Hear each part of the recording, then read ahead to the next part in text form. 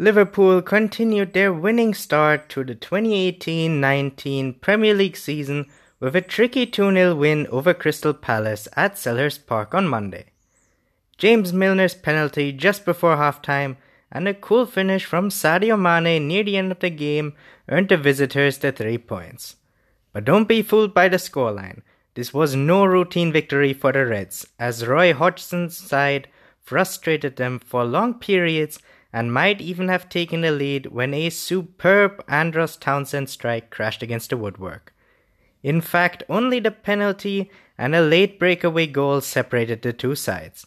The decision that led to the penalty was arguably correct, but Mohamed Salah made the most out of Sakho's challenge, while the second goal came from Palace pushing desperately for an equalizer in the dying moments of the game. Keita is another high-profile summer signing for the Reds who has already settled in extremely well in Liverpool's formation. The Guinean midfielder made a number of outstanding passes and runs, showing the kind of attacking creativity and imagination which his teammates generally lacked on Monday night. Nonetheless, there is still clearly room for improvement. On some occasions, Keita tried to take on way too many opponents, and he made what could have been an extremely costly error. His loose pass led indirectly to Townsend's shot on goal, which crashed into the woodwork with Alisson well beaten. Still, the 23-year-old has plenty of time to fulfill his outstanding potential, and an excellent manager to give him sound advice and support. Jurgen Klopp kept faith in the same starting 11 from the win over West Ham, but there were a couple of notable absentees on the bench. We know why Loris Karius wasn't involved, but big money arrival Fabinho didn't make the cut. The Brazilian was an unused substitute on the opening weekend, and it appears he will have to bide his time to break into Klopp's lineup.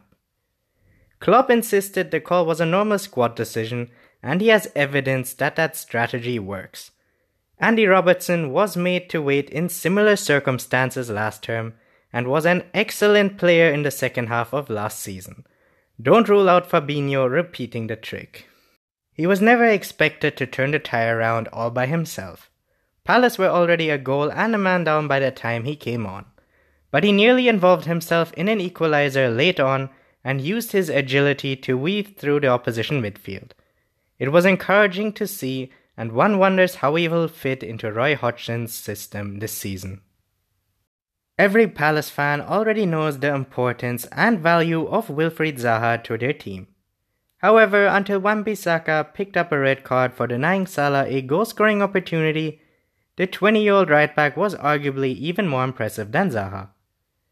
As well as largely nullifying the attacking threat of Liverpool left-back Andy Robertson, Wan-Bissaka presented a serious threat going forward. To some extent, Wan-Bissaka's inexperience was exposed when he rashly brought down Salah, but he looks likely to develop into an excellent marauding fullback.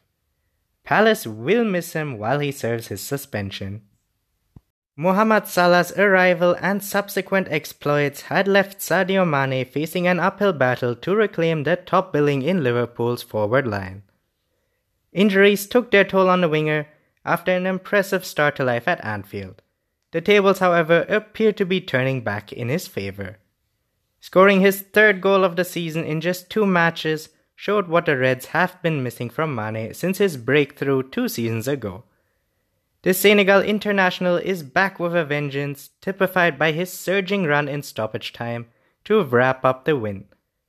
Given his influence and emphatic haul last term, Salah retains a top billing, but it is Mane who is again taking center stage for Jurgen Klopp's side.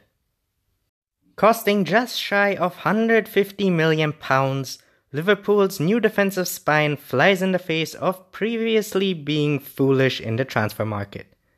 The impact of such heavy spending was evident for all to see at Selhurst Park. Virgil van Dijk remains the greatest triumph of Klopp's recruitment strategy, with a flawless performance. He literally did not put a foot wrong in the game.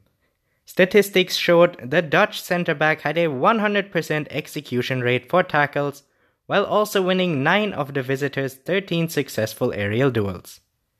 Behind him, Alisson Becker is already proving a safe pair of hands, with several vital stops and commanding his area when dealing with corners. Liverpool's hefty outlay is already beginning to reap a handsome reward.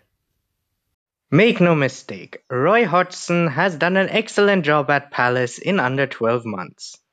A year ago, the Eagles were destined to drop down into the Championship under Frank de Boer, but Hodgson has worked wonders. His side is very well drilled and they are very hard to break down, as Liverpool have found out.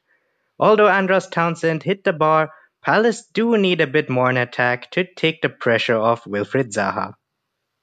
Every Palace fan already knows the importance and value of Wilfried Zaha to their team.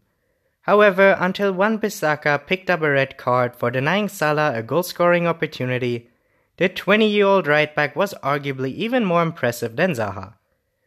As well as largely nullifying the attacking threat of Liverpool left-back Andy Robertson, Wan-Bissaka presented a serious threat going forward.